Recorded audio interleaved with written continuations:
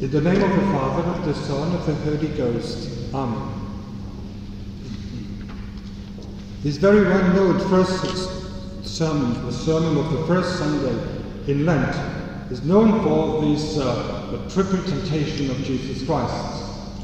This triple temptation, of course, opens the Lenten preparation to Easter and introduces us firmly and rightly to the spiritual combat which we have to fight during Lent. And the spiritual combat we have to fight against the weakness of the flesh, the pride of the intelligence, and the lack of pure love. This triple temptation of Jesus Christ is directed to us and shows us the triple field, the triple area where we need to be strong and firm by the grace of God, and where we should certainly improve. Moreover, the triple temptation of Jesus Christ is also a triptych of the Triduum we will celebrate in a few weeks. And this morning, if you don't mind, I'm sure you don't, I would like to meditate with you with this aspect of the triple temptation of Jesus this morning. The dialogue between the devil and Christ is impressive at first glance, because the devil doesn't know who this man is. He doesn't know this is the Son of God, because he questions him at all times. If you are the Son of God, do this or this and that. And the first temptation is it's a sort of an answer or an open window to Maundy Thursday and the Last Supper of Jesus Christ. The second one is Good Friday, the third temptation to Holy Saturday and Easter Vigil. Let's open the first window this morning. Change these stones if you are the Son of God. Command that these stones be made bread. This is the parallel of Maundy Thursday, but as we know, stained, spoiled, and mocked by the devil. Yes, he's asking our Lord, who certainly can perform this kind of first transubstantiation. I know that word is a little bit complex, a change of the substance to the other one. Yes, for some reason, Christ has allowed the devil to open that window of the transubstantiation, the Eucharistic conversion of the first and the last, the first Mass as the Last Supper of Christ. He has allowed him to do so. And this is the side, the positive side of our own temptations when we are tempted to commit sin. There is a window open to a better grace and a greater gift of God. That's why we should never be discouraged of our past sins and our actual sins. There is always a way to find God. And here, the devil, or our Lord, let submit himself willingly.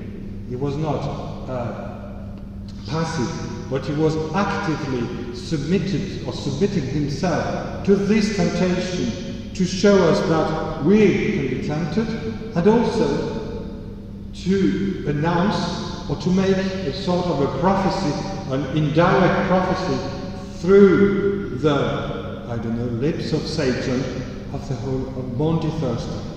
Change these stones in bread. And Christ does not answer, because this is not the time for transubstantiation, although there has been a perception from the devil himself that this man can transform stones in bread. Christ doesn't do it, because he would have to transform the human bread on Maundy Thursday to the heavenly bread of heaven. Second window this morning. I try to keep it short and brief. Second window is the window of Good Friday, at the second temptation of Jesus Christ. He said, cast yourself down. This is the great and the prophecy through Satan, the prophecy of Good Friday, and these words and the recommendations and the invitation, the temptations thrown to Jesus Christ, the dying Jesus on the cross, as the priest of the temple, as referred here as the pinnacle of the temple. The priest of this temple, of the Old Testament, who tried to convince and persuade our Lord to detach himself, to nail his hands and feet from the wood of the cross, because he is God. If you are the Son of God, detach yourself, come down from the cross. This first dialogue had already happened between Christ and the devil, and Christ remained silent at the Calvary because he had already answered this temptation. Cast yourself down, leave the cross, leave them alone, don't do that, you don't need to, you are innocent. And Christ had already answered, thou shalt not tempt the Lord thy God. And these answers of Christ is the same answer, the silent answer of Christ towards the priests and also the thieves, whoever they were, who were trying to tempt him again to leave all these offerings behind him. Third window and last. Holy Saturday, Easter Vigil, the third dialogue, the third temptation of Jesus Christ is a prophecy of Holy Saturday. Why? Because the devil promises the Lord to give him all the kingdoms of earth. But on Holy Saturday, after his death, he will understand in full light, he will understand that God, Christ, is the King, crowned with thorns, but also he is the King of this world, the visible one, and he is also the King of heaven, because he opened the gates at the Ascension. But he knows that, he can see that the redemption is accomplished, is complete through his death, and will be accomplished and fulfilled in the resurrection of Christ.